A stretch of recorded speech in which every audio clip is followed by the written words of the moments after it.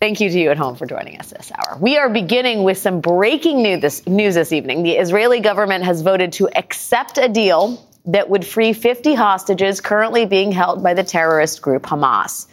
That is according to the office of Prime Minister Benjamin Netanyahu. Now, the exact details of this deal with Hamas are not yet known. What we do know is that the 50 hostages are all women and children, and they would be exchanged for 150 Palestinian women and children who are currently being held in Israeli prisons.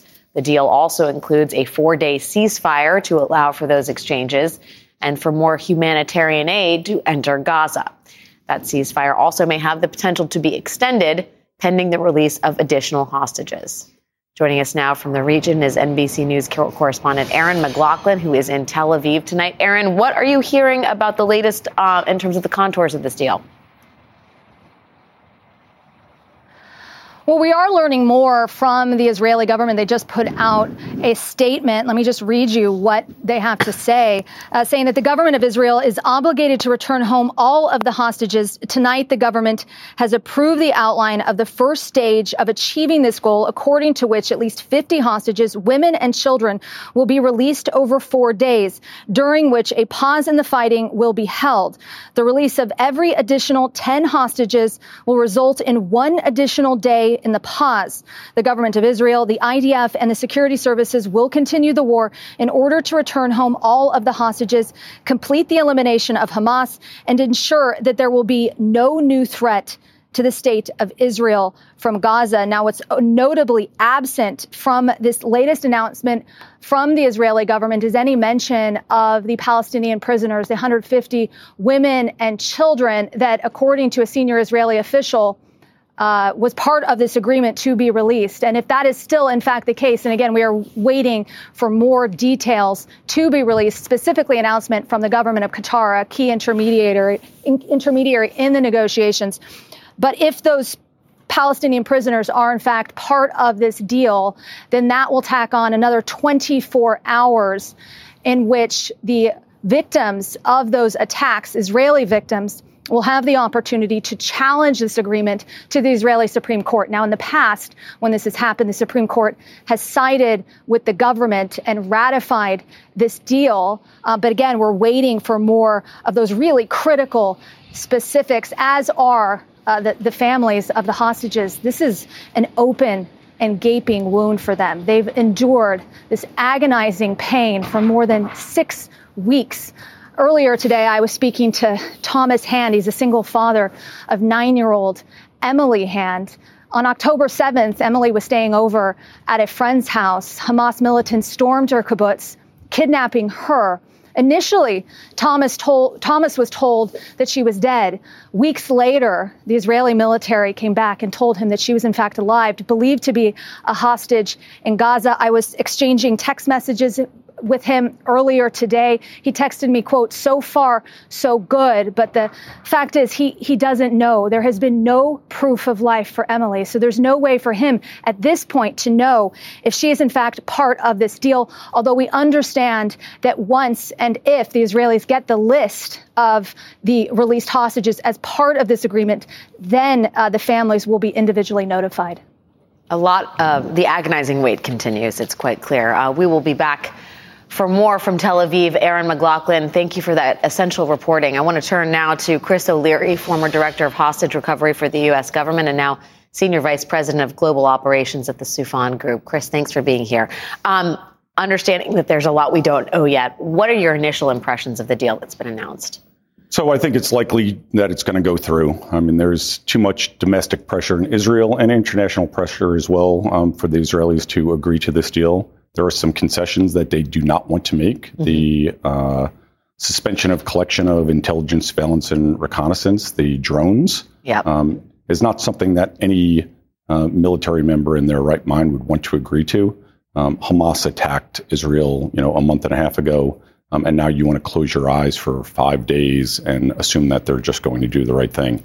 That's the challenge here. There's friction between the hostage recovery, the negotiated release, and the military requirements and goals to continue to pursue the defeat of Hamas, but also regain control of the other hostages. Some of these hostages will need to be rescued at some point. How optimistic are you about the sort of long-term prospects for all of the hostages, given there are 50 here? I think that's roughly a fifth of the hostages that we know about who are being held in Gaza. So I don't want to rain on the parade today. This is good news once it goes through for the victims, the 50 victims that get released, and also for their families, obviously. But it's also an ominous sign. If it took this long to release 50 women and children, and Hamas asked for these many demands, how difficult is it going to be to get the IDF members out? And that's probably going to require the defeat of Hamas or hostage rescue efforts as we go down the line. Can I ask a basic question? But, given the sort of asymmetrical numbers from previous hostage releases where one Israeli hostage has been exchanged for, I think, up to 1,500 other hostages, is it really a bad sign that it's 50 to 150? I mean, given history here, it could have been, tell me why you think this is a lot of demands relative to other negotiations. It's not, that's not an unreasonable number. Hamas has different priorities now than they did back then. Their priorities now are to buy time. Yeah. They are looking to survive to fight another day. They're looking, as they're buying time, for the international support and domestic support in Israel for the military offensive to erode. It already has. We've seen that. We're also looking at increasing friction between the hostage families and the military goals. And so, these two primary objectives, to defeat Hamas and recover the hostages, couldn't be more in competition with each other. Hamas is looking to buy time to change the narrative as they can from who's the monster to who's the victim and invert that. And they've had some success to this point. Well, yes, and some people would argue that Israel's, assault in Gaza that I think has taken 14,000 lives has assisted most directly in that. But I do want to ask about how this so far has come to be. Netanyahu is saying he asked President Biden to intervene and that Biden, I believe, improved the terms, according to Netanyahu's office.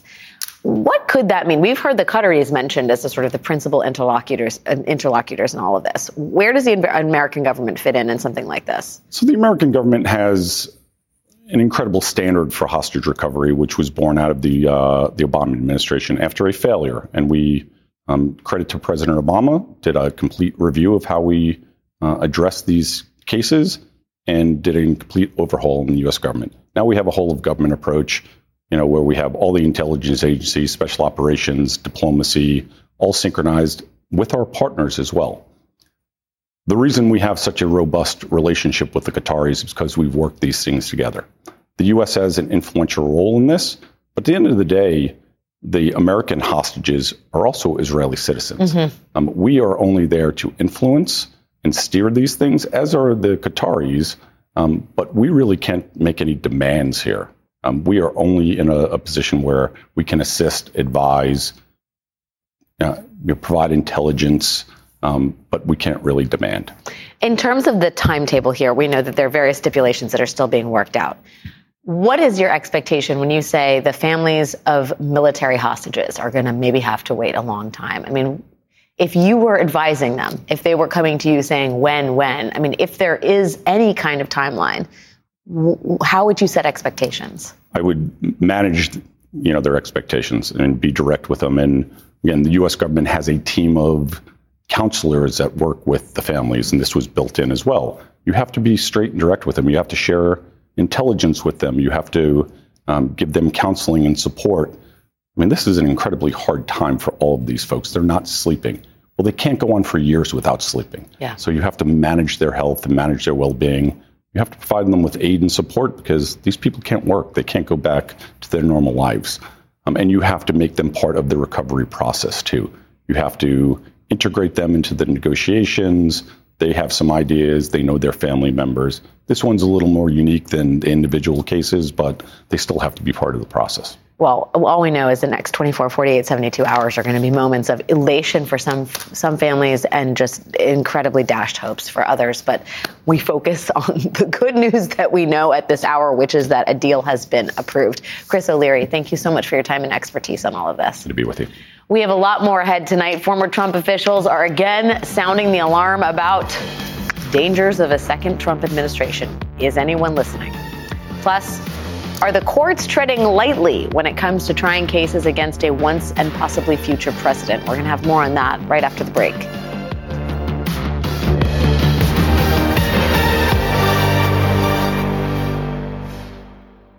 Get the latest updates on this year's high-stakes election with MSNBC's How to Win 2024 newsletter. When you subscribe, you'll get expert analysis on key races sent straight to your inbox, including articles written by the host of the How to Win podcast, Jennifer Palmieri. Subscribe today at msnbc.com/win.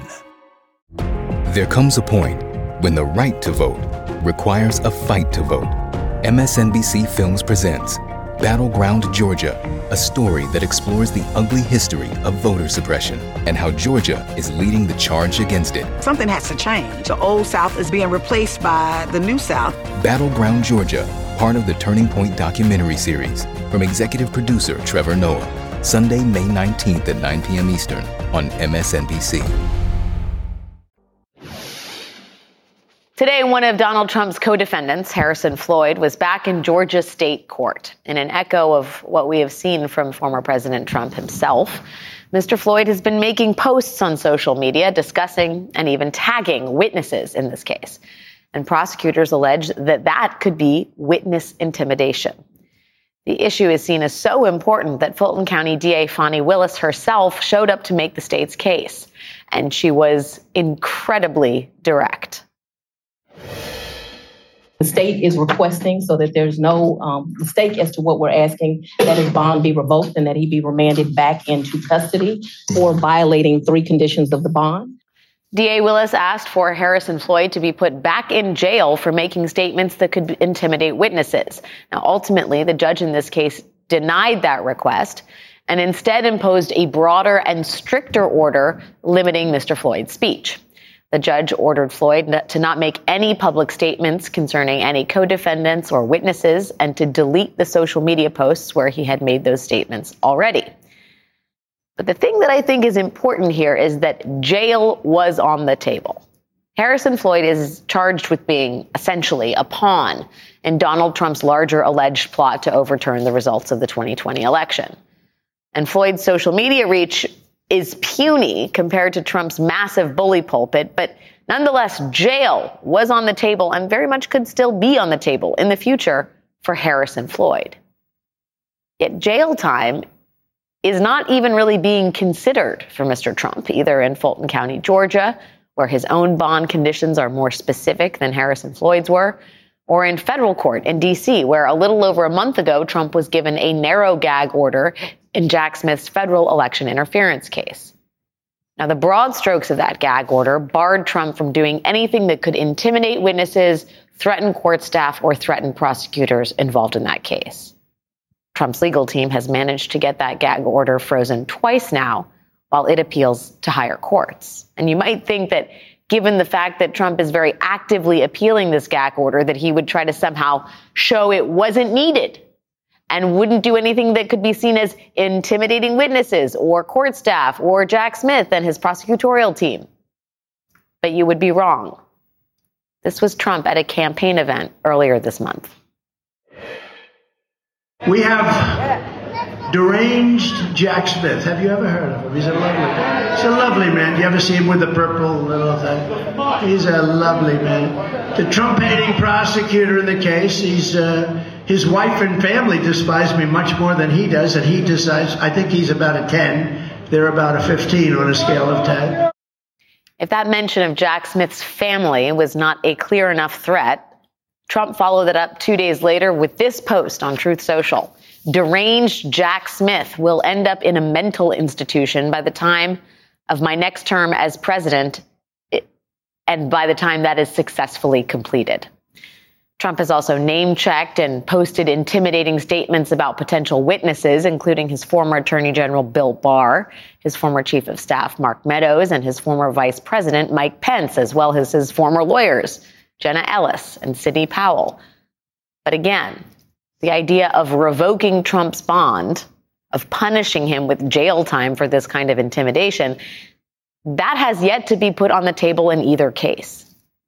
And while Harrison Floyd's hearing today ended with the judge imposing a broader and stricter order controlling Harrison Floyd's speech, Donald Trump had his own hearing about his gag order yesterday, and the end result was that the appeals court may narrow Trump's gag order. One of the judges on the panel said they have to use a careful scalpel to carve out a narrow order that protects witnesses while not inhibiting Trump as a presidential candidate. So you can see the legal system is treading very, very carefully here. One would say maybe even lightly. And the net result of that is that Donald Trump gets to have it both ways. At campaign rallies, Trump gets to use the cases against him to score political points. Every time I'm indicted, I consider it a great badge of honor because I'm being indicted for you. Thanks a lot, everybody. I appreciate it. And meanwhile, in court, he is using his campaign as a shield to ensure treatment that no other defendant would get. So how is Donald Trump held accountable here? And how can our legal system protect the people he could intimidate in the meantime? I mean, this is, after all, what he posted today. Why do you think that Fonnie and Alvin and Letitia and, of course, the deranged one, Jack Smith, took so long and very publicly, they leaked everything, started their work so late, they could have started it years ago. It's called election interference and prosecutorial misconduct. Joining me now is former acting U.S. Solicitor General Neil Katyal. Neil, thank you for helping me understand how the court is approaching the complicated subject, the complicated defendant that is Donald Trump. First, let me ask you what your expectation is for this appeals court ruling on the gag order. Is it going to be narrower? Just how punitive is it going to be? So the argument yesterday, Alex, was in front of our nation's second highest court, 3 extraordinarily well-prepared, well-respected judges. And I think the ultimate bottom line was that Trump's lawyer could not answer the simple questions that the court posed, including, like, what is your standard? Can criminal defendants just say anything they want and the like? I think that basically at the end of the argument, I was left thinking that Trump will lose. For the first time in American history, a former president will be gagged by a court. I think the order will be narrowed a little bit because Judge Chutkan, who's the trial judge, said that Trump couldn't attack the prosecutor, Jack Smith. And I think there was some cause for concern among the judges. That wasn't really something Trump's lawyer pushed as much, but it's something that the court brought up on its own. And so I think ultimately, though, Trump loses and Donald Trump will be gagged. And if he violates those gag orders, we will get into the situation of possible jail time being on the line. Can you talk more about that, Neil? Possible jail time? I mean, it really feels like the courts have gone out of their way to not go there as yet. Understandably, I understand it's complicated, but at the same time, he isn't being treated like any other defendant here, and he is loath to obey anybody's orders. I wonder if you think we are going to get to the point where there has to be a real robust discussion about jailing the former president. So, Alex, I could not agree with you more about what you just said. I mean, if you want to see unequal treatment in our judicial system, look no further than the way the courts have treated Donald Trump or indeed his co-defendant today. They're afforded leniency and second chances that the average defendant could never dream of. And time again, we're seeing Trump and his co-defendants get the benefit of the doubt. And I do think that patience is wearing thin among the courts as well. And so I do think that if Trump, after this new revised gag order is imposed, violates it in an intentional way, which, I suspect he very well may do because he's incapable of following, any sort of rules, decorum, good behavior, and the like, I do think that we're going to see that. And, yesterday I was talking, Alex, with Lawrence O'Donnell, and I said, look, the country's watching this gag order hearing, and whatever Donald Trump does, other defendants in other cases are going to do, whether it's a mafia case, a drug case, whatever, that this sets a precedent for norm-breaking behavior. And lo and behold, we didn't even have to wait a day to see the corrosive effects of Trump's arguments already, because in Fulton County, Georgia, Harrison Floyd was basically saying, yeah, it's my First Amendment right to intimidate witnesses. This is, out of control already. And I do think the courts will put it back in, put this back in the bottle, the toothpaste in the tube or whatever, but they have to act quickly.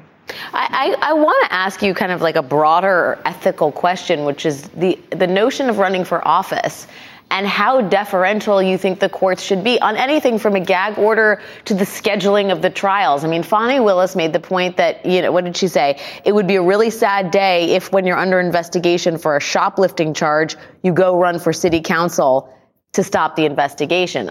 We joke about, to some degree, I think there is a little levity embedded in that, but it's not an unserious possibility. The idea that you shield yourself from prosecution by running for higher office. Trump is the first of many. Trump breaks the mold, I should say, but could be, at the vanguard here. And I wonder how, concerned the court should be about the way in which he is effectively weaponizing his candidacy for his defense. They should be gravely concerned, Alex. I think you're exactly right. I mean, remember, Donald Trump escaped indictment before when he was president because he said, and Bill Barr, his attorney general, said, a sitting president cannot be indicted. So then he leaves office, not necessarily voluntarily, but he eventually leaves. And now his argument is a guy who's running for president can't be indicted. And then if he wins, he's going to say again, a sitting president can't be indicted. There's no more fundamental principle in our law. We go back to the early Anglo-American history, go back to what our founders thought. No person is above the law. That is, why we fought the revolution against King George III. What Donald Trump is trying to do is reenact it. And he's enacting it through these, bogus immunity claims from prosecution. And then, as you say, Alex, also by the scheduling. Like, it is baffling to me why Georgia is going to trial in August of 2024 on the Fulton County case. I don't understand that. Samuel Bankman-Fried was, indicted just a few months ago. He's already been convicted. I had the privilege of doing the prosecution, the George Floyd prosecution against Derek Chauvin. That murder happened 3 years ago. We've already, had the trial, had the appeal, and had the United States Supreme Court yesterday reject Derek Chauvin's appeal. Why Trump gets these massive delays, both in the Fulton County cases as well as in the Mar-a-Lago case on stolen documents, is beyond me. I can't begin to understand it. Yeah, the system may be rigged in Trump's favor, which is effectively the opposite of what he's been saying. Neil Katyal, thank you so much for your time tonight, my friend. It's great to see you. Thank you. Thank you. Happy holidays. Coming up, President Biden is involved in two battles: the war in Gaza and the war about Gaza. Congressman Jamal Bowman joins me to talk about what comes next for Democrats. But first, Republicans can't seem to quit Donald Trump, no matter how many Republicans tell them they should. More on that after the break.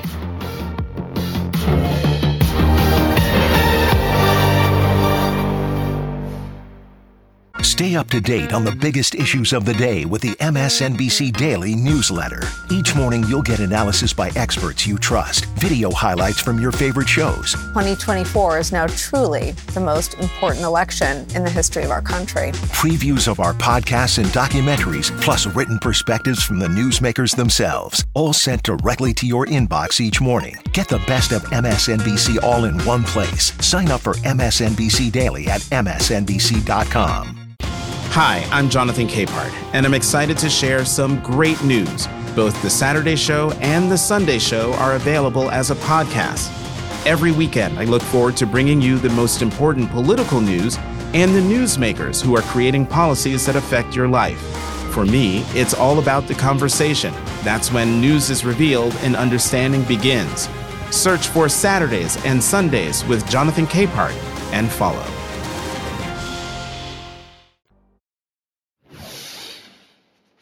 Who the hell else else would you vote for? Now, there may be some people that don't like my attitude, but my attitude is what gets us there. For any other candidate, 91 felony charges and reckless defiance in the face of that might spell political death, but not for a one Donald J. Trump. The Washington Post this week spoke to 16 of Trump's former advisors who are wondering whether it is even worth trying to stop him. This is his former chief of staff, John Kelly. I came out and told people the awful things he said about wounded soldiers, and it didn't have half a day's bounce. You had his attorney general, Bill Barr, come out and not a half a day's bounce. If anything, his numbers go up. There is no better example of Trump's enduring grip on his party than the behavior of newly elected Speaker Mike Johnson, a man who has already seen the legislative reality that nothing can get done in the House without Democratic votes. But Speaker Johnson is not likely to stay Speaker Johnson without the support of MAGA Republicans. And so Mr. Johnson has doubled down on his allegiance to Trump by visiting Trump at Mar-a-Lago last night. There is the photo. So yes, alarm bells are being sounded, but apparently no one in the party is listening. Joining us now is Michelle Goldberg, opinion columnist for the New York Times, and Ben Smith, editor-in-chief of Semaphore and recent author of Traffic, Genius, Rivalry, and Delusion in the billion-dollar race to go viral. I'm here to move. You were there. I'm here to move units for both of you. New York Times copies and books. Let me ask you, Ben, I feel like I know where Michelle sits on this because I asked you during the break, but Mike Johnson going to Mar-a-Lago to kiss the ring. Now, on some level, not surprising. He's a MAGA guy, at least now he is. But that's an indignity that not even Kevin McCarthy visited upon himself when he was Speaker. I mean, there were parts of Kevin McCarthy that were still part of a previous Republican Party, but I mean, it's Donald Trump's Republican Party. Mar-a-Lago is the capital. You have to make that pilgrimage. It's just totally obvious. There's no choice. There's no other party. And I think the thick irony, Michelle, is that the only reason anything gets done for Mike Johnson in his speakership is because Democrats do the right thing and preserve the sort of general functions of government. But it's not just an irony. It's also kind of, I hate to use this word, but a dialectic in that. Thank you for that. Because he does all these things that make the base of in order to kind of show any semblance of governing, he has to do things that make the base of the Republican Party unhappy. And so then he has to go and kind of shore up his bona fides because he's going to have to do more things to make them unhappy. So, there's this, because they care, and many of them care much more about kind of rhetoric and style and culture than governing. It's this sort of two-step that you can pass a bunch of bills that maybe they're not happy with as long as you show the proper slavish fealty. Well, right. It's this, the message is all that matters. The actual work is sort of an asterisk to everything else. It sort of seems like, I wonder, Ben, when you go through the laundry list of people who have said Donald Trump is a danger to democracy. Mike Johnson was sort of on that list in 2015 himself. And the fact that it has had so little resonance inside the party, do you think that Mr. Trump's latest request to do away with the debates, the Republican debates, and suggest that it's unclear whether he himself would do a debate if he's the nominee. Does that matter? Oh, yeah. I think the whole thing's going to come crashing down right now. This is it. The debate thing is going to be the thing. No, of course not. And I think his supporters, I think it's the same as it was in 2016, actually. Almost more, it is more like 2016 than like 2020, in that he is a vehicle for expressing anger at the status quo, and any criticism of him that represents the status quo seems to reinforce his support. If that is true, that none of it matters because he has become an emotional vehicle for American grievance and sense of injustice and victimhood, what then is the utility? What does Biden do, Michelle? How do you win if, presuming that Biden will be the nominee and Trump is as the nominee? How do you combat such an elusive enemy? Let me Go push ahead. back a little bit on this idea that kind of nothing matters, which is something that we heard a lot from 2016 to 2020, because I actually think that can be an alibi for Republicans who don't want to do anything to not have to do anything. John Kelly is out there saying, I told everyone these disgusting things that Trump said about the troops. Well, he told them anonymously in the Atlantic until Trump was out of office, and so the people who wanted to discount it could easily discount it because Kelly wasn't up there saying it. Then he kind of finally puts his name to it once Trump is no longer there. I actually think, maybe it wouldn't have an impact if a bunch of former Trump officials, Kelly, Bill Barr. I mean, basically all of them who everybody who ever worked for Trump. Basically everyone except Stephen Miller and Sarah Huckabee. If they all started making ads and kind of created a group, Trump cabinet ministers against Trump, maybe it wouldn't make a big difference, but that's not an excuse for not trying. And so, I just think that there's this kind of learned helplessness because he's such a juggernaut. But actually, Donald Trump was very unpopular and is very unpopular. And part of that is because people are constantly speaking out against him and talking about what a disaster he was. For Biden, I think it's a difficult moment right now because people aren't really tuned into politics. They're sick of the whole thing. They're depressed about their options. Yes. But, I think you can compare it maybe to like the Dobbs decision. The Dobbs decision was leaked. We all knew it was coming, but it didn't make that much of an impact when it was leaked. It still wasn't real. Then it happened and it was an earthquake. So there's these moments when even when they're coming, they still are kind of pivot points, whether that be, Donald Trump's conviction, whether that be the convention, or, there's things that are going to happen that are going to raise the salience. Let's follow on that for a moment in terms of if you are going to talk about Donald Trump, what do you focus on? I mean, there's a whole lot of conflicting guidance out there in a lot of different pieces of reporting. A former Trump official, unnamed, tells the Washington Post that timing is a crucial part of the strategy. You want to remind people at the last minute what kind of crazy they might be getting again. I don't think it works until it's September or October. Meanwhile, the Times reports that Democrats would rather news networks carry Mr. Trump's rallies live. To watch a Trump rally live now, viewers need to find an online stream or a fringy far-right cable station like Newsmax. They want more Trump all the time because it's led to amnesia not having him live at the rallies. Ben, I mean, how do you make heads or tails over those conflicting ideas about what is most impactful in this kind of saturated landscape of Trump news? I mean, I think that latter point is really interesting because there was sort of a media consensus that we covered Trump too much and we sort of allowed him to exist. And if we turned away from him, the whole thing would subside. That obviously was totally false. Zero connection between his approval ratings and how much attention he's getting.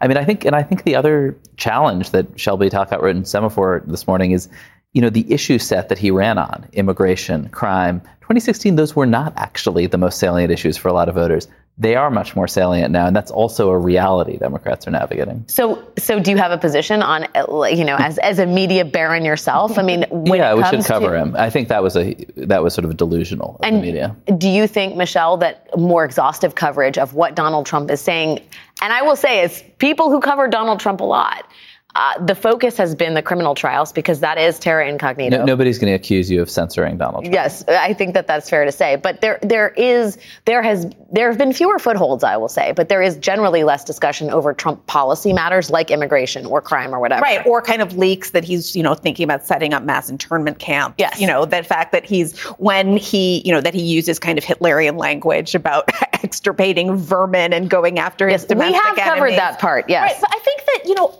I also think there's some revisionist history. I mean, when people look back on 2016, they were running his rallies almost as a sort of, people were sort of gawking at them. There was a kind of, they were kind of giggling about it. And so I think that the media did help build him up kind of unwittingly because it was getting such ratings and it was such a spectacle and they didn't realize how dangerous that is. I think that's very different than showing clips of Donald Trump sounding like Mussolini or showing clips of Donald Trump, praising the kind of great heroes of January 6th and singing with the January 6th choir. I mean, I do think that the Donald Trump who's running now he's always been a sinister authoritarian figure. He's more so now in a way that I don't think you see unless you either consume a lot of political news or are kind of within his orbit. And you are two different people, probably, depending on where you land in those non-concentric circles. Michelle Goldberg and Ben Smith, my friends, it's great to see you. Thank you for spending part of your early Thanksgiving holiday with me. We have a lot more ahead tonight. Congressman Jamal Bowman joins me to talk about the struggle between warring factions inside his party and what the president should do about it.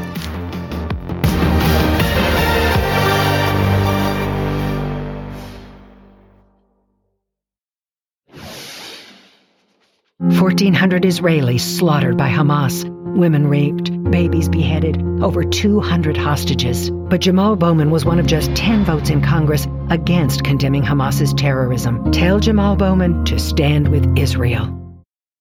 That was a new ad now running in the District of New York Congressman, Democrat Jamal Bowman. The ad is from the political arm of the American Israel Public Affairs Committee, or AIPAC, as it is more commonly known. And it is not the first time that AIPAC has tried to take on progressive members of Congress or even take on Jamal Bowman himself.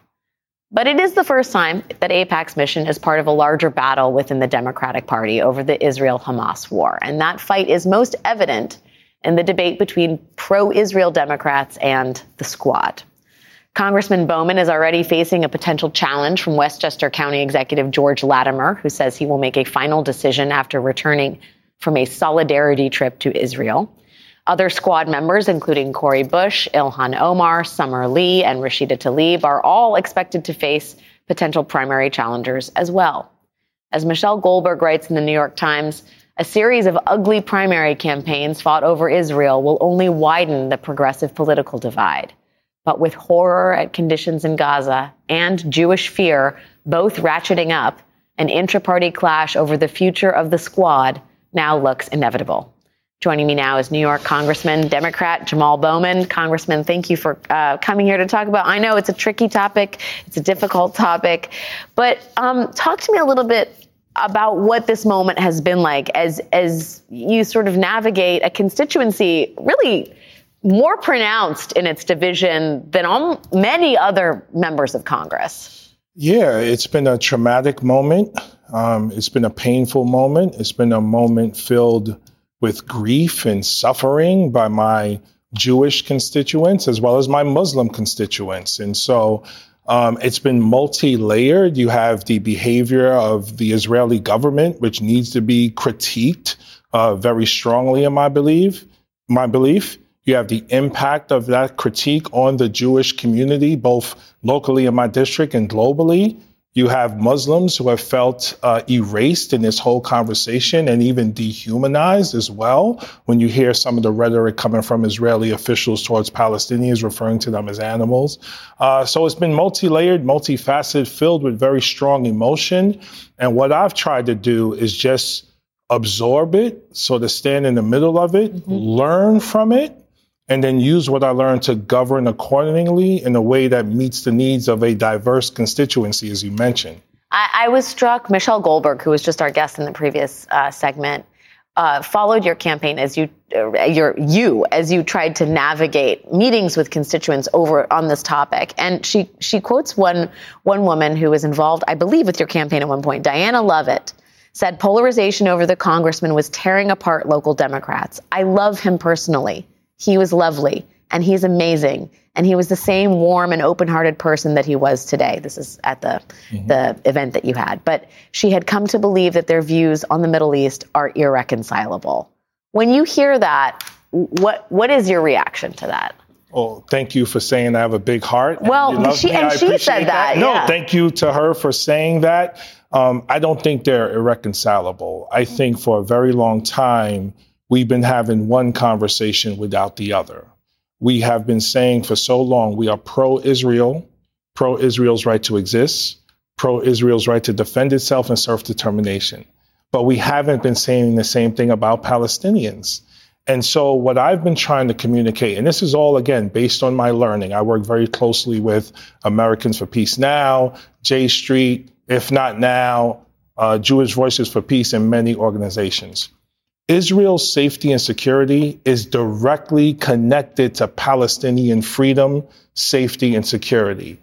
So we've been using a lot of rhetoric around a two-state solution for decades.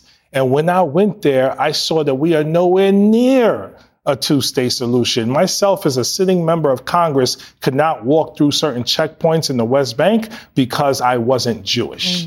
So we're using rhetoric, but our policies aren't matching the rhetoric, and our policies aren't matching the urgency of the moment. October 7th was a horrible day, horrific day, and Hamas must be condemned, and we must get the hostages back, absolutely. But condemnation is only step one.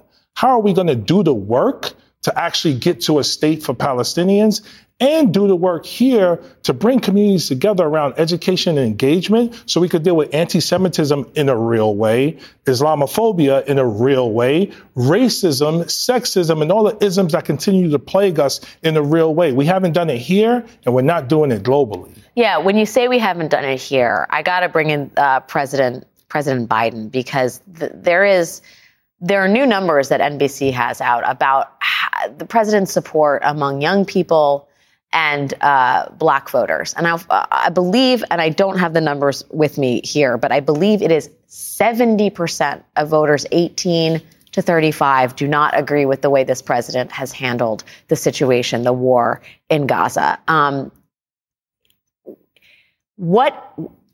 Talk to me about what do you attribute that to? Is that the way? Is that the sort of one-sidedness, as you call it, in this conversation? And then I want to talk to you about the way this intersects with the Black experience. First, in terms of young voters, what does the president need to do differently? Well, it's going to be tough, and it is tough, because young voters were already upset over a variety of things, including how he's handled the climate issue. He's done some good things, and it's kind of playing a yo-yo with them. He does some good things, and they come in, and then he does something else that pushes them away. And the response to the Israel-Gaza conflict, again, the one-sidedness of it has really turned young people away and the BIPOC community away as well. And it's not just the president, it's Congress for the most part. I mean, I'm in a small minority calling for a ceasefire. I mean, the majority, it's growing a little bit. It started as like 6 or 8, but now it's up to 30, which is really good. But the president hasn't done that. And young people, they want peace. They want justice. They want a diplomatic response to what's going on. They want us to spend more money on education and jobs and climate and keeping people out of prison and healthcare than we spend on war. And this president at the moment is not showing the capacity to do that. And the party and the Congress, not just the party, all of Congress isn't showing the capacity to do that. So I think it's a combination of all these things that's turning young people off, and people of color have been turned off for a while because of lack of comprehensive immigration reform, if you're talking about the Latino community, and no conversation at all about reparations if you're talking about the Black community. But we're spending hundreds of billions of dollars every year on weapons and war, but we can't even have a conversation about reparations. Those are the things that are happening right now. Do you think his position on Israel and Gaza, the Israel war with Hamas, has anything to do with I think he's lost about 15% of the Black vote in this latest NBC polling. Do you think that has anything to do with how he's talked about this conflict in particular? I mean, I know Ta-Nehisi Coates, the great writer on race in America, saw a lot of similarities in terms of the experience of what is happening with Palestinians, the lack of mobility, the lack of representation, and the Black experience in America. What's your reaction to that? Yeah, even before I went to the West Bank on my own, not on my own, but with J Street, I spoke to Israeli and Palestinian scholars over the phone just to learn more about it. And one of them, I forget his name, told me that we're at the civil rights era moment here in the West Bank. This is like Jim Crow. And when I heard Ta-Nehisi Coates say that, I felt what he was saying, because although I didn't live during the Jim Crow South, I read about it. And when I went there, it felt that way. It felt suffocating. It felt stifling. It felt immobile. And again, for me as a sitting member of Congress who has voted in support of the Iron Dome, right? So I felt what he was talking about there. It is an extraordinarily complicated moment for a lot of people. It's a wrenching moment for a very specific group of people. I'm deeply grateful for your time and thoughts. I know it's complicated. Thank you for joining me tonight. Yes, thank you. Congressman Jamal Bowman, thanks for your time. That's our show.